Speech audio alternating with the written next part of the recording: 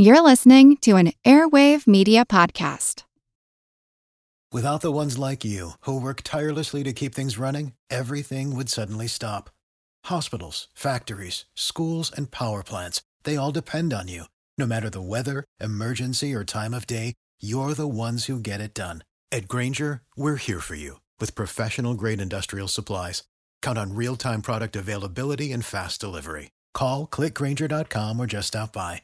Grainger, for the ones who get it done. As a longtime foreign correspondent, I've worked in lots of places, but nowhere as important to the world as China. I'm Jane Perlez, former Beijing bureau chief for the New York Times. Join me on my new podcast, Face Off, U.S. versus China, where I'll take you behind the scenes in the tumultuous U.S.-China relationship. Find Face Off wherever you get your podcasts.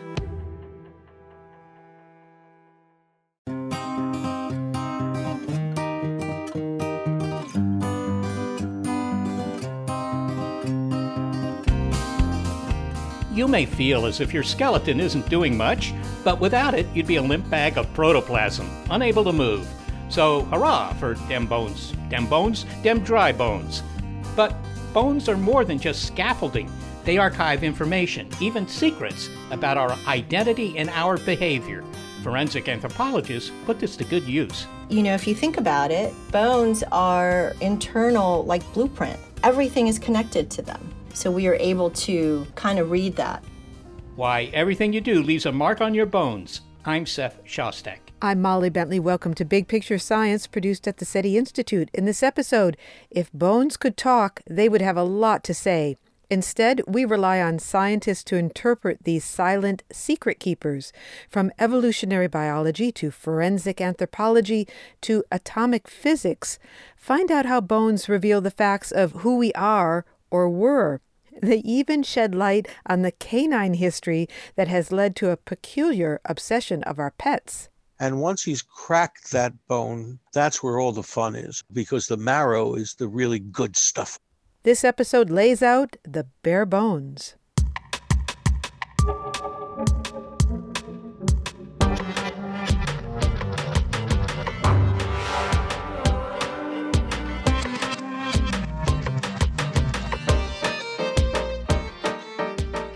We think of bones, if we think of them at all, only when they ache or when they're broken or when we confront some post-mortem remains. Hamlet, of course, famously reflected on the last. Here's a skull now. This skull hath lain in the earth 23 years. Whose was it? This same skull, sir, was Yorick's skull, the king's jester. Alas, poor Yorick. I knew him, Horatio. A fellow of infinite jest, of most excellent fancy.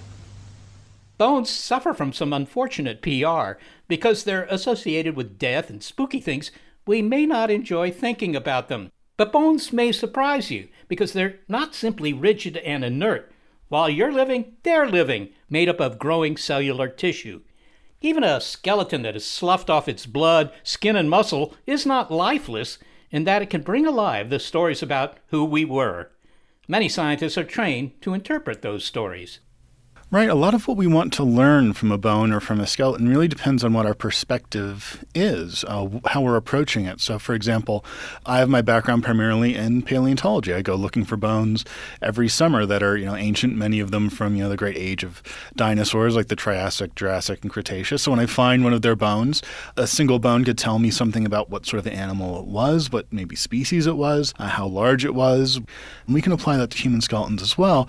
An anthropologist, for example, looking at a human bone might be able to say something about, depending on the disposition of that bone, if it was buried with anything, about the person it belonged to and the culture that they belonged to. A doctor or a pathologist might look at a bone and be able to say something about someone's medical history. Even just someone who likes bones just because of the look of them might come along and say, oh, I'd like to collect that and put that on my mantelpiece. It really kind of depends what our perspective is in terms of what information that we want to pull from our skeleton. Writing under the pen name Brian Switek, Riley Black's book is called Skeleton Keys, The Secret Life of Bone, and we put forth a challenge. Can you get us truly excited about bones and skeletons? I'm going to do my best. I mean, we're both using our skeletons right now. They might not feel like they're doing terribly much, but they're the anchor point for so many of our muscles that we're moving. You know, even as I'm talking to you, that my jaw moving up and down, that I've got little bones inside my ear that help carry the vibration so I can hear you and talk back. So they're working overtime pretty much constantly responding to the world around them, even just in terms of growth, that there are little cells right now that are eating up old bone tissue, they're laying down new bone tissue, that, you know, they're incredibly active and responsive, just as much as your skin or anything else in your body is. So I mean, they have as active an existence as, I don't know, my liver or something? Absolutely, yeah. I mean, I would say perhaps even more so, because skeletons have some extra functions. It's not just that they're a particular organ that, you know, like your liver goes after sort of detoxifying things that you put in your body or regulating, you know, hormones or things like that. But your skeleton not only provides your internal structure, but also protects many of your organs. That we have got our rib cage, for example, that surrounds many of our vital organs. That the whole reason that we have the posture that we do, that we stand upright in the way that we move, is because of the way our skeletons are laid out. That our teeth, what we chew with, you know, in our mouth, that's part of our skeleton as well.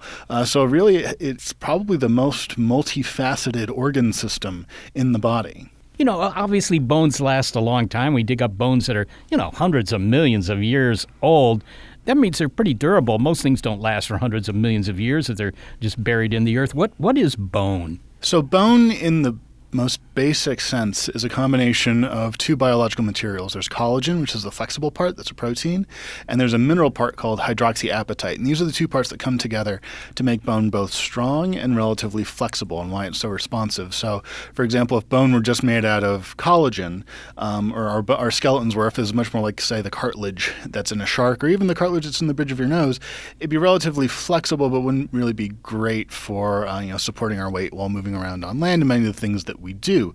If it was just hydroxyapatite, it would be incredibly fragile and easy to break. So it's those two components together that help make bone responsive, and our bony elements that are made of the tissue bone are laid out in such a way that's relatively porous, and that's how we're able to get bones that last for so many millions of years, is because when those bones are buried, water carrying minerals is able to basically percolate through bones. There are spaces for that water to run through and leave the minerals behind, replacing the original tissue, and allow those bones to be fossilized. So that's just even after death, bones are incredibly flexible and durable and able to withstand the ages because of their biological layout. Oh, it sounds as if bones are kind of the I-beams of biology, except they sound like they're better than I-beams. I mean, when was bone invented? When did the first bone appear?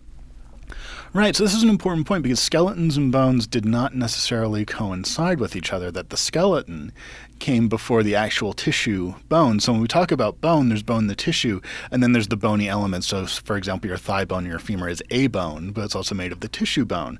So if we went back about 500 million years ago or so, there are animals, these little squiggly protovertebrate things that have a brain case and that have a notochord, the beginnings of a spinal column, that we could say have the beginnings of a skeleton, these little animals like Pikaia from the Burgess Shale. But bone as the tissue hadn't appeared yet. That took about another 50 million years or so, and it started as a material called aspidin. So this is a precursor of bone that was almost like a biological cement. So it wasn't as responsive as our skeletons are today. It was almost more like teeth, that it basically just accreted this hard material over time. But once bodies started to mineralize certain parts and started to get this external armor, which is how bone got its beginning, then that could basically be translated into different parts of the skeleton and become internalized. So the skeleton appeared first, but the tissue bone, or a mineralized skeleton, came millions and millions of years later. So those two things were decoupled in evolutionary time. You talk about Lucy, Australopithecus afarensis, as the connection between our primate ancestors and us. What was remarkable about her skeleton, or was it just like a modern Homo sapiens? So it wasn't just like a modern Homo sapiens skeleton. There are certain aspects of Lucy's skeleton, of her relatives, that you can look at that immediately jump out as being differentiated. When you're looking at it with that view, for example, she didn't really have a forehead like we do. The brain expansion that happened about 2 million years ago amongst our Homo erectus ancestors hadn't happened yet. She didn't really have much of a chin. But some of the biggest changes, and why Lucy is significant, is that Lucy and other Australopithecus afarensis skeletons exist at this hinge point in history where the upper body is still relatively adapted to life in the trees. So the arms of these hominins are relatively long, their finger bones are relatively curved, their rib cages are relatively funnel-shaped, so they would have had something of a gut because they're still eating mostly plant material. So very much like you would see in a modern-day chimpanzee. But looking at the lower body and looking at the spine in particular, everything is about upright walking. So you have this upper body that's very much adapted still to life in the trees, but the lower body, the legs are very pillar-like. They're straight underneath the body. The spine and the hips are modified to hold all that viscera that they're carrying around upright. The foot, in particular, the big toe, instead of jutting out sideways for grasping, is more in line with the rest of the foot for that big push-off with each step. So you have, in these prehistoric humans, the sort of nexus point between the ancestry from life in the trees and this new thing of walking around upright on the ground all the time. But we have carried over some arboreal abilities, have we not? I mean, you mentioned, for example, the fact that we can move our hands in ways that other creatures, like, your dog and so forth, can't do. And that flexibility has given us some special opportunities. Maybe you could elaborate. Absolutely. So one of the things that we owe to our ancient arboreal ancestors is the placement of our shoulder blade. And, this is why it's relatively easy to dislocate our shoulders because they're placed over our back. But when you think about how the shoulder blade is attached to the rest of the body, there is no very solid connection there. So you've got your shoulder blade that has a cup in it that receives the head of your upper arm bone or your humerus, and then there's another attachment point there for your clavicle, and it's the clavicle that reaches over from that little point on the shoulder blade, goes across the front on the top of your rib cage, and then attaches to the very top on this little point at the top of your sternum. So basically this really critical appendage, our arms, which have unlocked so much for us, is only attached to the body by this, relatively small point. But that gives us a flexibility to do everything from, swing a hammer to throw a baseball to play the violin to, so many things that we do that other animals just biomechanically cannot. So like you mentioned in my book, I talk about my dog, a German Shepherd, where, when I want him to give me 5, to shake my hand, or really when we tell any dog to shake, they're not shaking our hands like we humans shake hands, that we have to put our hand out flat because his skeleton, the skeleton of all dogs, are adapted for endurance running. They're descended from wolves, after all. So the arms have a very forward and back motion, but not a lot of side to side or twisting motions. So we have to make it easy for them to give us, a shake or give us 5. Whereas for us, we're capable of all sorts of different motions. And this has to do with something that, writer and essayist and paleontologist Stephen Jay Gould often wrote about called contingency. Of these little differences that would have allowed history to unfold in a different way. So if our shoulder blade placement had been different, the way that we do everything from play sports to the architecture we create might be very different.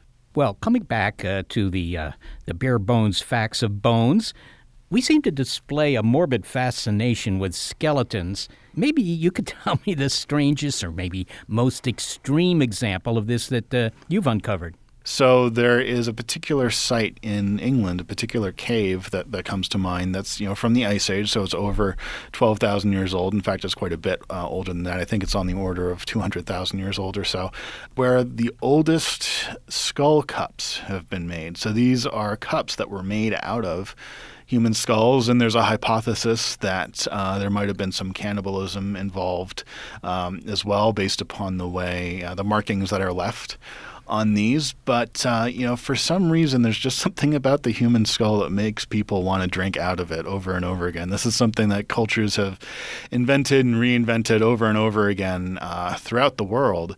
And, even now that, I don't think there's as much, drinking from people's skulls as there used to be, which is probably a good thing. But there's still this market for human skulls and human bones, as things of decoration or as this sort of memento mori that people can carry around or transform in other forms of art.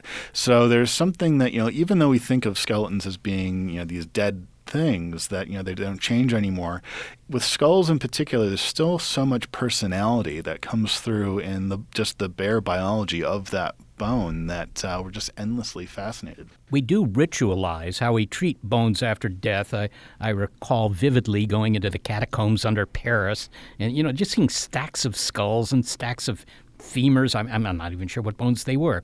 This ritualization, is it just honoring the dead? Is that all there is to it, or is there something more?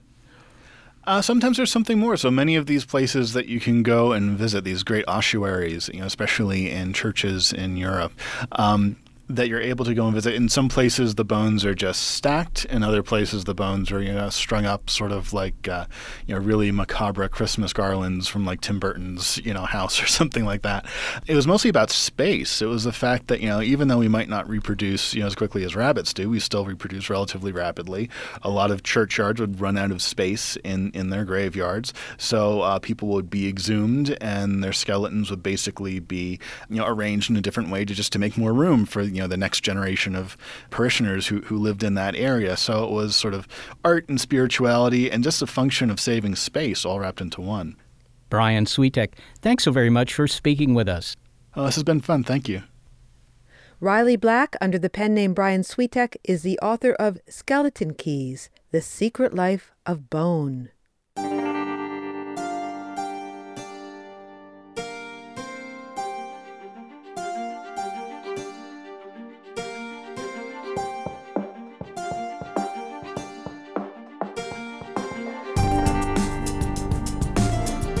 Even the cleverest criminal may leave tiny clues behind in his victim's bones. Forensic anthropology is the study of contemporary human remains in a medical legal context, so anything that addresses issues of the law. How to read bones and solve cold cases next. We're laying it all out in Bare Bones on Big Picture Science.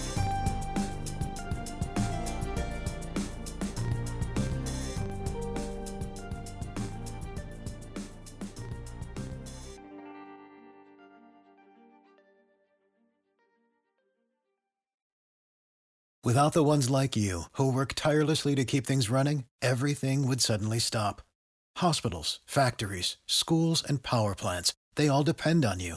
No matter the weather, emergency, or time of day, you're the ones who get it done. At Grainger, we're here for you with professional-grade industrial supplies. Count on real-time product availability and fast delivery. Call, click Grainger.com, or just stop by. Grainger, for the ones who get it done.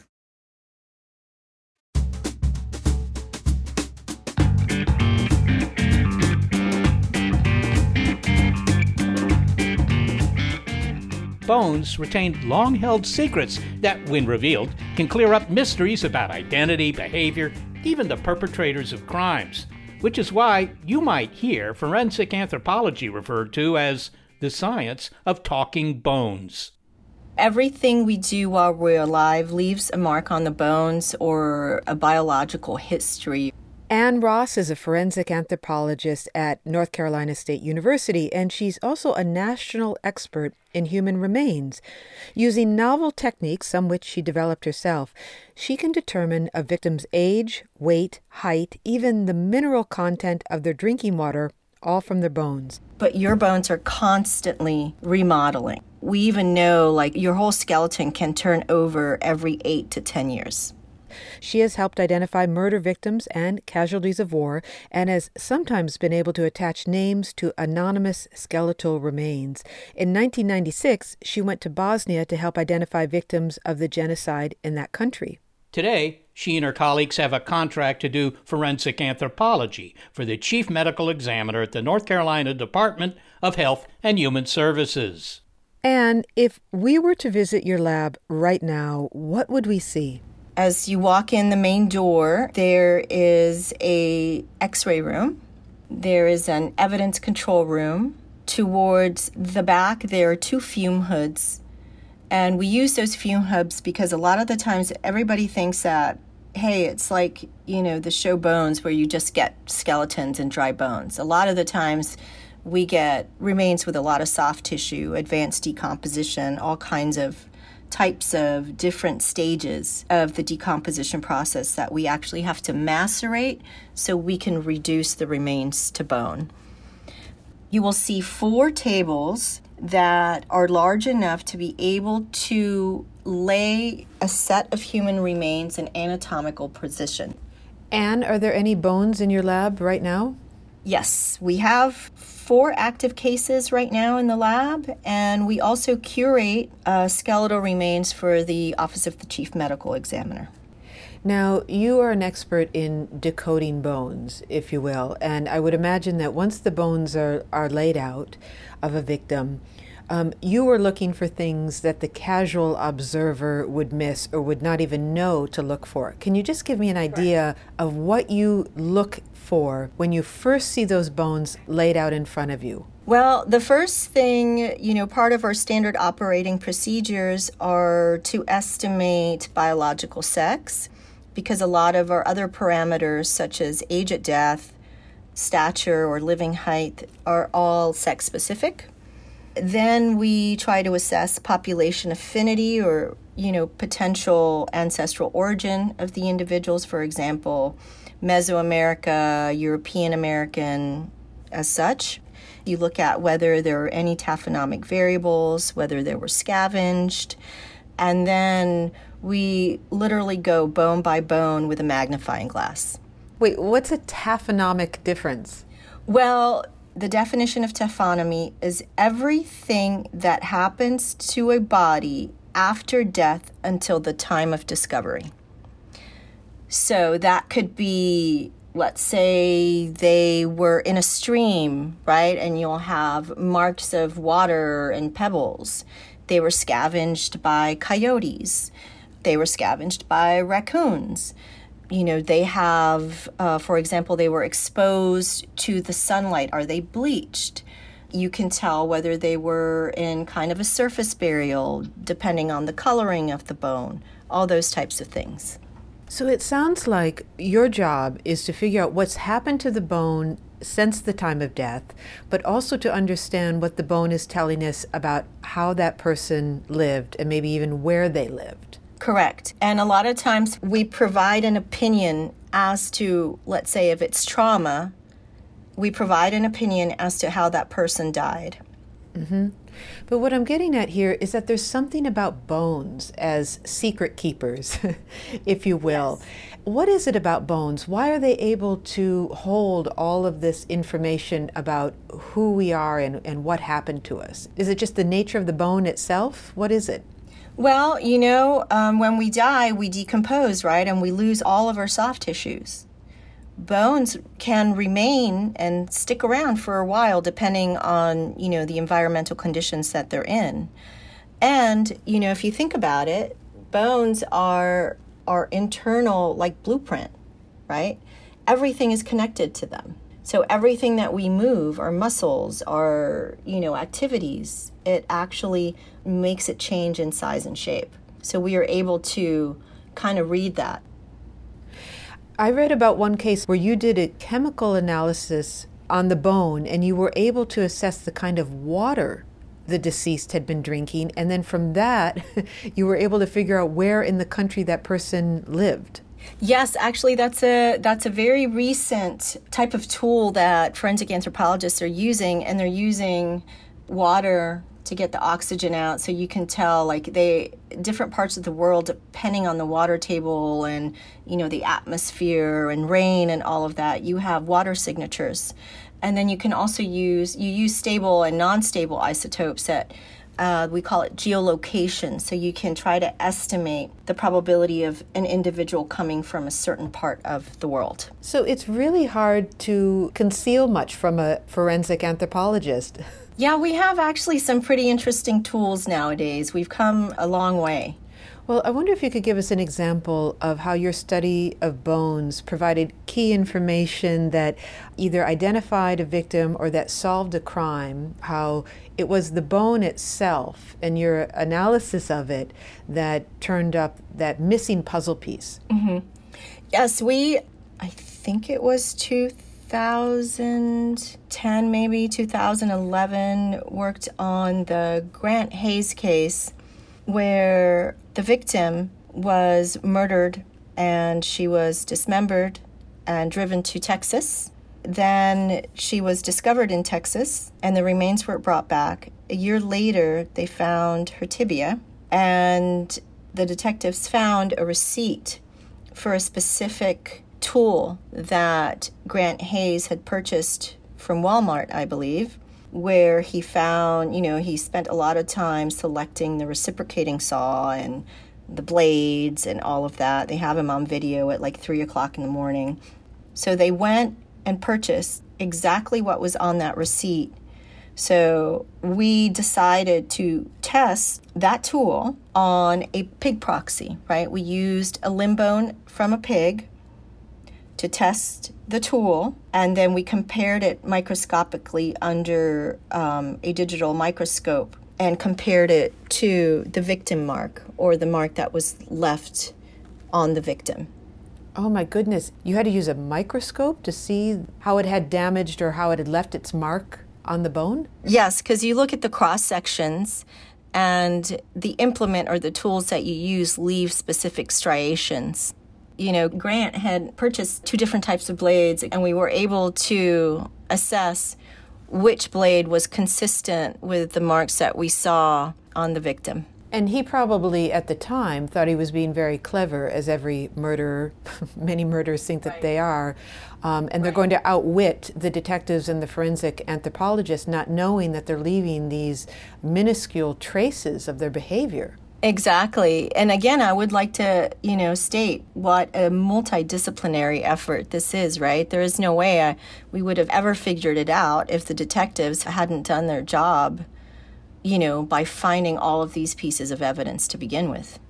Was he found guilty of killing it was his wife, right? Yes, I'm not sure if they were common law wife, but yes, his ex-wife. Yes, he got life in jail, life in prison, no possibility of parole. Well, finally, Anne, I'm hoping that you are admiring my restraint at not referring to the name of any television show with forensic anthropologists during the course of this interview, because I bet that does come up in every interview that you do. But I wonder, this is your chance to say a word or two about what the popular depiction of forensic anthropology, what it gets wrong. Anything you want to get off your chest about that? Well, I can tell you right now, I wish we had one. We don't have a hologram that can tell us how the homicide happened. Okay, so no hologram yet. No holograms yet. Maybe in the future, who knows, right? Well, Anne Ross, thank you so much for sharing your science and your laboratory with us today. Thank you so much. Anne Ross is a forensic anthropologist and a professor in the Department of Biological Sciences at North Carolina State University.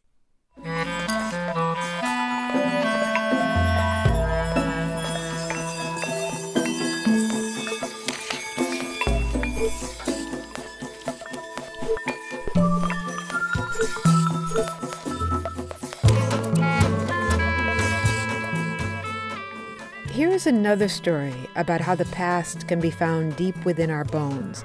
It's about a new technique that allows scientists to determine radiation exposure within them. Our assistant producer, geologist Sarah Derwin, joins us to tell the story. Hi, Sarah. Hi, Molly. You came across some research that was quite intriguing to you. Can you give us the overview of what it is? So I was attending the recent Geological Society of America annual meeting on Zoom, and I heard a fascinating talk from a public health expert. He and his colleagues came up with a method for detecting lifetime radiation exposure in people. My name is Doug Briggy. I am a professor and chair of the Department of Public Health Sciences at the University of Connecticut School of Medicine. And he has a personal connection to the research he presented.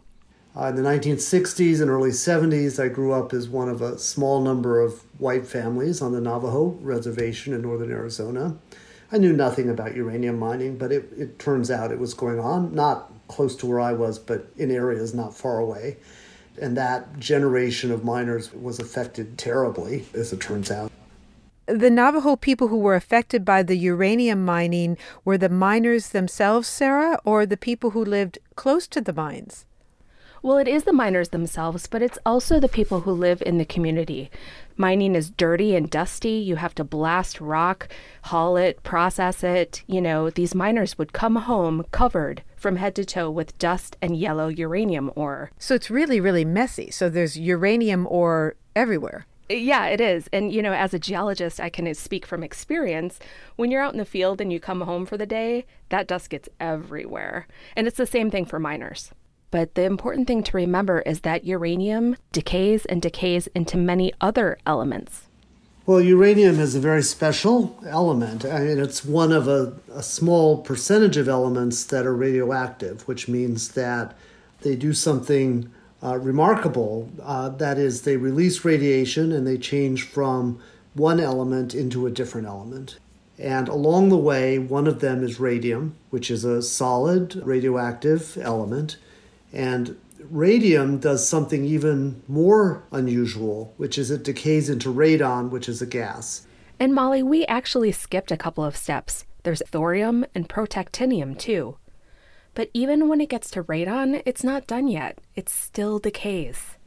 Radon itself decays into a whole series of other elements that are radioactive called radon daughters, and those are solids. So now you've got a gas up in the air. It decays into a solid. The solid sticks onto some particles, and then if you're extremely unfortunate, you breathe in those particles, and now those radon daughters products are in your lungs, giving off radiation and damaging the cells and tissues nearby. So it sounds like people can get radiation exposure in a number of ways along that decay path. Yes, absolutely. And we'll get back to radon gas in a moment, but let's talk about the phase right before radon, and that's radium. And we know how damaging radium can be. So in his talk, Dr. Brigi told an incredible story about the Radium Girls, and they painted watch dials with glow-in-the-dark radium paints. Ah, that's right. They were contracted by the military to do the painting on these watch dials so that soldiers in the dark trenches could look at their watches but not draw attention to themselves. Yeah, exactly. And as you can imagine, this took great precision. So these young women would take the paintbrushes, put them in their mouths to make a nice fine point, and in the process, they would ingest quite a large amount of radium. Dr. Brigi showed a slide that was a cross-section of a femur, that's the upper leg bone, from one of these women who had died of cancer. And it was just astounding. What it shows in an autoradiograph is the radiation embedded in her bone. And the reason for that is that radium, like uranium, seeks out bone and deposits there. And once it's there, it's just going to stay forever, basically. The image itself was striking. It was black and white, spotted bone, and the black was actually where the radium replaced the calcium within the femur. So radium is incredibly poisonous. Do the Radium Girls and the poisoning that they experienced give us an idea of the level of exposure that the Navajo uranium ore miners would have experienced in the 1950s through the 1960s? Well, Radium Girls and the miners are sort of on one end of the spectrum. They both had very high levels of exposure. But Dr. Brigi is concerned with those on the lower end of the spectrum, those who live near mines and have lower but lifetime exposures to uranium ores. We have a particular interest in community exposures because those are harder to document. The level of exposure that people had who maybe lived near a mine or were the relatives and lived in the home of a miner who might have brought it home with them. Those kinds of people, it's hard to reconstruct how much their exposure was. So what he and his colleagues want to do is to find a way to accurately measure the lifetime amount of radiation. It was really his solution that I found so novel. And this is where the radon, remember, a decay product that happens to be gas, comes into play. So if you're exposed to uranium ore, and that would include radium, and some of that has gotten into your body, whether it's inhaled or ingested, and some of that has further deposited in your bones. That radium is, in terms of its radiological properties, the same as if it was in the soil. It's going to decay slowly into radon. So some of that radium that's in your bones is going to decay into radon. That radon is a noble gas. It's going to get into your blood. Some of the radon that gets into your blood is going to make it to the lungs, and some of that, in turn, is going to be exhaled in your breath. So the idea is to measure the amount of radon that is exhaled out of a person's breath and then back calculate how much radium must be in their bones based on that. So the idea here, Sarah, is that you measure the amount of radon gas that is coming from your bones and you're exhaling through your breath? Yeah, it's essentially a breathalyzer for radiation, and he and his colleagues have already built a prototype. Basically, the person breathes into this instrument, it concentrates the air, and then there is a highly sensitive radiation detector that can measure tiny, tiny amounts, and then we measure what they exhale. So this would be a very sensitive instrument, as he indicates, if it's going to measure the amount of gas that is coming from your bones and traveling through your body and then coming out through your breath. I would imagine that an instrument like this, a breathalyzer, has a lot of advantages. And the goal really is to have it be portable, economical, and very, very sensitive so it can measure these tiny amounts of radon in community exposure levels. Oh my gosh. So you're able to get tested for the amount of radiation exposure that you might have experienced while living in one of these communities. But Sarah, how would that help people now? You know, there's a lot of uncertainty in not knowing if you've been exposed or not. So if you get tested and you haven't been exposed, that's great. But if you have, knowing this information can help you make health decisions, assess community risk, really make informed decisions on your own health. And do we know yet what the metric is for the amount of exposure that you might have had decades ago and then the amount of radon gas coming out of your bones? Do we have a correlation yet? I don't have those calculations myself, but the researchers have worked out the correlation. I would assume that this radon breathalyzer would have applications outside the U.S., really anywhere where mining is going on. Yeah, absolutely. I mean, uranium mining has happened all over the world and in some places is still continuing to happen. Dr. Briggy and his colleagues are working with scientists globally to get this technology to communities that might have been exposed to uranium. Sarah, that's a fascinating bit of research. Thank you so much for sharing it with us. Thank you. Doug Briggy is a professor and chair of the Department of Public Health Sciences at the University of Connecticut School of Medicine. Sarah Derwin is an assistant producer at Big Picture Science.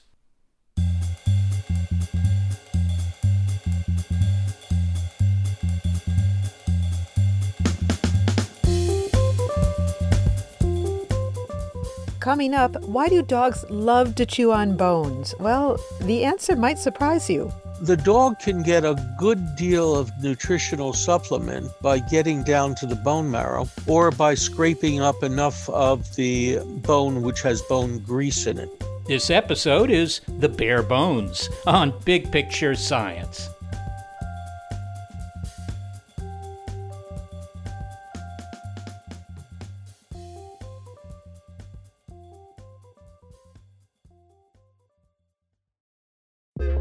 A lot happens every day. Cut through some of the noise by listening to What's New with Wired, a podcast that provides in-depth coverage on technology and culture. With new episodes released every weekday, you can catch up on all the major events you missed. From AI developments to business updates to new scientific theories, it helps you make sense of what's happening in the world. Plus, each episode is usually pretty short. You can easily squeeze it in on your way to work or during a lunch break. So stay updated with the award-winning journalism from Wired. Listen to What's New with Wired wherever you get your podcasts. That's What's New with Wired wherever you get your podcasts.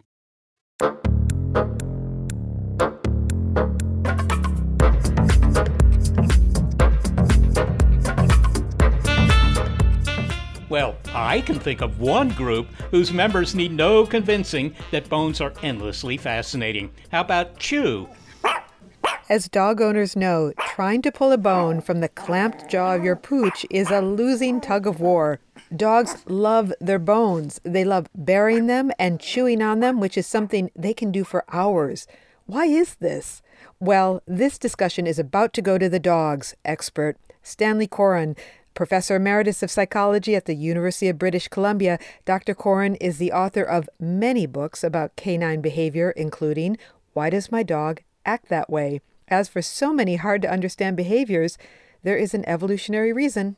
So, Stanley, when a dog gets a bone, that hound will sometimes run off and bury it and could spend minutes doing so. What's going on there? Is it simply hoarding for a rainy day, a future time when it might have a yearn to chew? That's left over from when our dogs were wild canines, wolves or whatever else.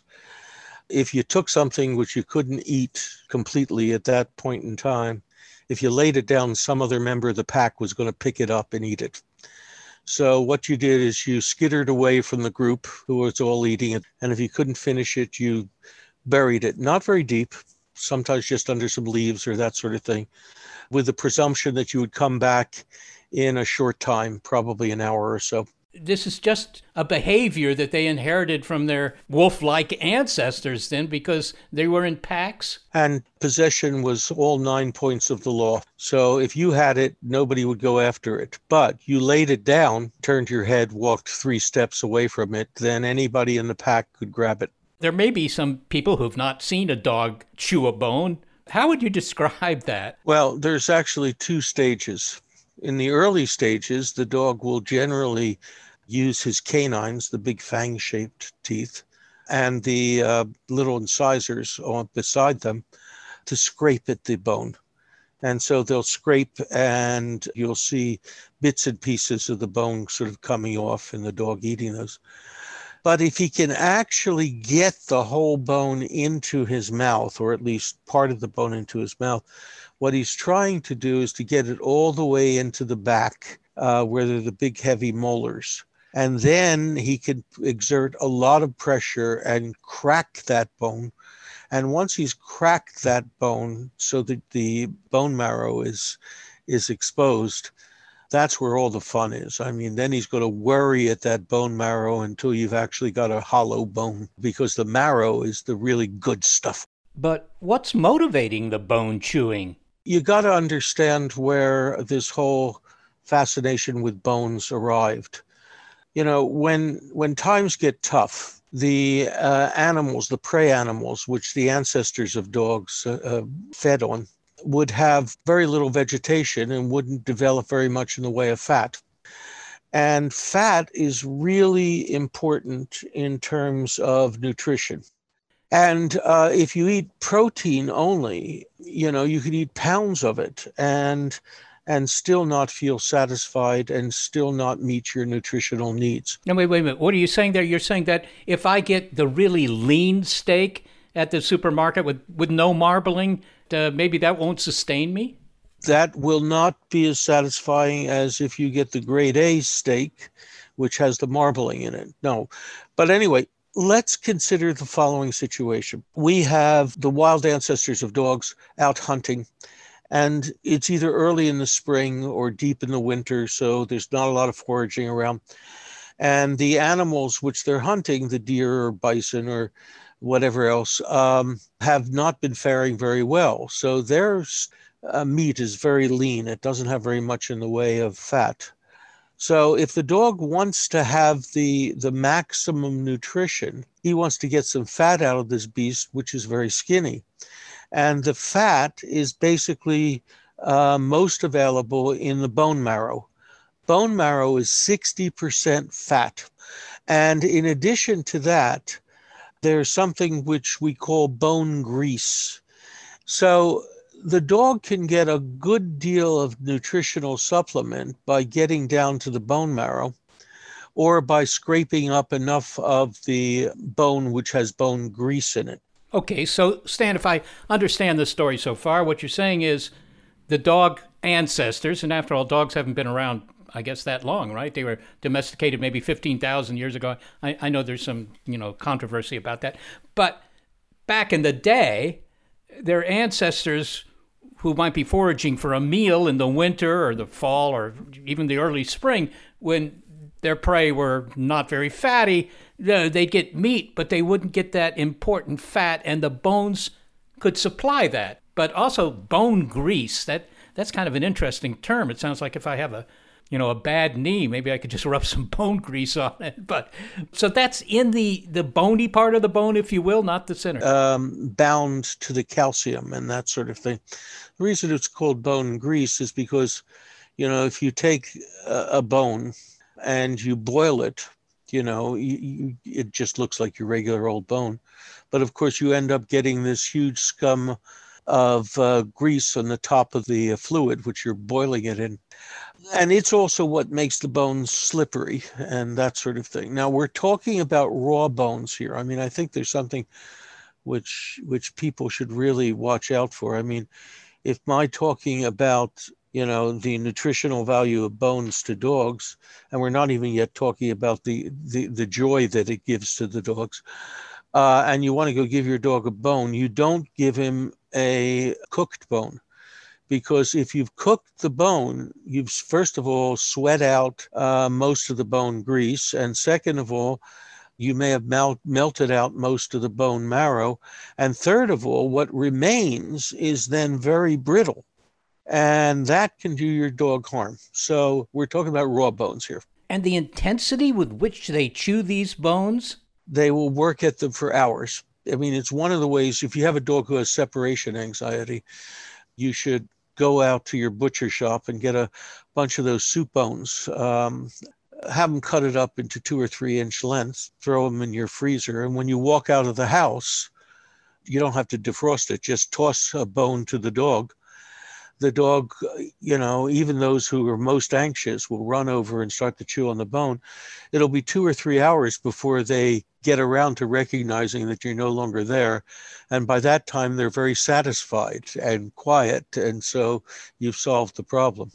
Okay, but, people might say, well, I don't understand this behavior anymore because, after all, my dog is well fed. I buy the best brand dog food or whatever. They don't need that bone grease. They don't need that marrow. But I assume that since dogs are kind of a new invention in a way, they are just programmed to like the bones. Well, look at it this way. You may be well fed and meeting all of your nutritional needs, and then somebody offers you a piece of chocolate or maybe a slice of pecan pie, and, it's not nutritionally necessary at that point, but it just makes you feel good. And it's part of the game that evolution plays, okay? If things are good for you or necessary for the survival of your species, like eating or sex or whatever else, evolution makes it pleasurable.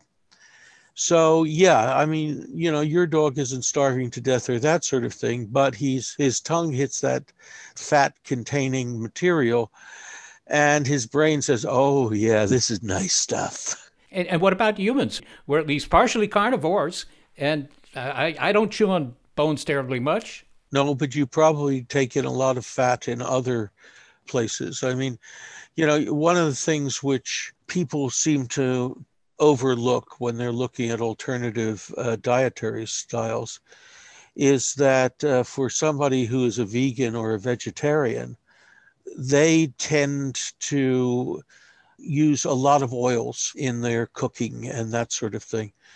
And those oils, they're just basically fat. And they take the place of the fat which you would get if you were consuming the meat.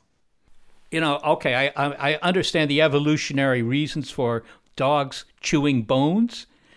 But what about giving your dog a chew toy, like you could buy at a pet shop, which is, as far as I can tell, just a little bit of leather or something, and throw that down on the floor, and they'll go after that too? Is that just, they can't tell the difference behaviorally? In part, it's generalization. The same thing which had caused the dog so much happiness chewing. But very often, in order to get the dog to destroy that toy, you have to do other things. You have to put a squeaker in it, for example. And then the dog decides that his mission for the day is to unearth the source of that noise, and he will destroy your toy, in a couple of hours. In the same way that chewing gum in humans provides no nutrition, but many people find it comforting to chew a piece of gum. All right. Well, finally, Stanley, what about the phrase, I've got a bone to pick with you? Does that come from this behavior?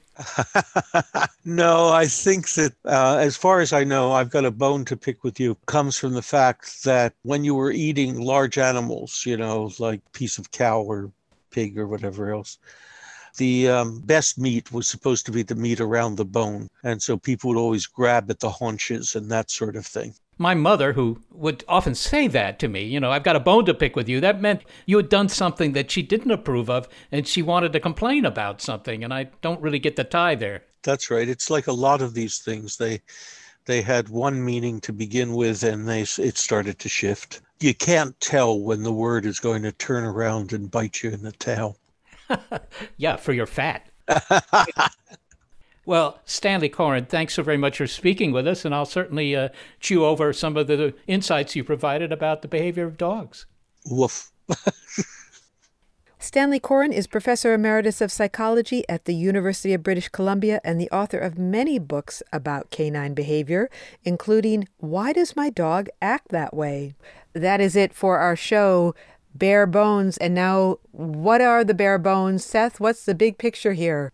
Well, there are a lot of pictures here. Not even sure which one is the biggest. I always thought of bones as kind of uninteresting, just a skeleton making red and white blood cells and that sort of thing. But, the skeleton is an organ. It's an organ, and it does all sorts of stuff. And it not only does all that stuff, but it completely replaces itself every 8 years. Right. So it's more than scaffolding. It's actually living. And it retains all these secrets about us, about how we lived and where we lived, and even how we died. And we heard how scientists can use our bones to decode how we lived. Yeah. And, it's kind of lugubrious to say it, but they will be all that's left of me, 100 years from now. But not just that, also 100 million years from now. I'm kind of grateful for bones because otherwise we'd never know about the dinosaurs. Do you think people will be studying your bones 100 million years from now? Probably not mine, no. And it was fun to hear the evolutionary reasons why dogs adore bones. Yes. I just thought it was, I don't know, it reminded them of bringing down some prey, but that isn't it at all. It's just to supplement their diet. And, it's a hardwired behavior, so they do it even if they don't need the supplement.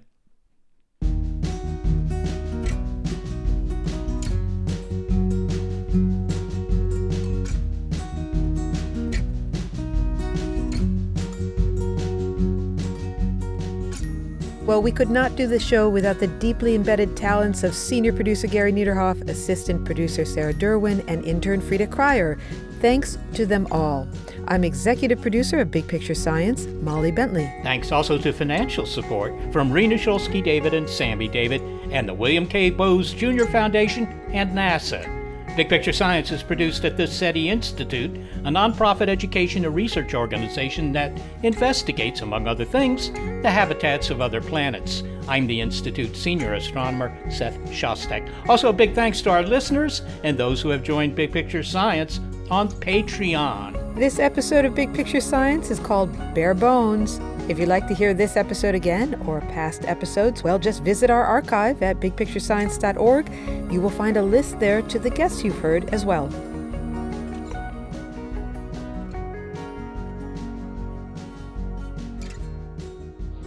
Well, the toe bone connected to you, foot bone connected to you, heel bone connected to you, ankle bone connected to you, leg bone connected to you, knee bone connected to you, thigh bone connected to you, hip bone. For the ones who work hard to ensure their crew can always go the extra mile, and the ones who get in early so everyone can go home on time, there's Grainger, offering professional-grade supplies backed by product experts so you can quickly and easily find what you need. Plus, you can count on access to a committed team ready to go the extra mile for you. Call, click Grainger.com, or just stop by. Grainger, for the ones who get it done.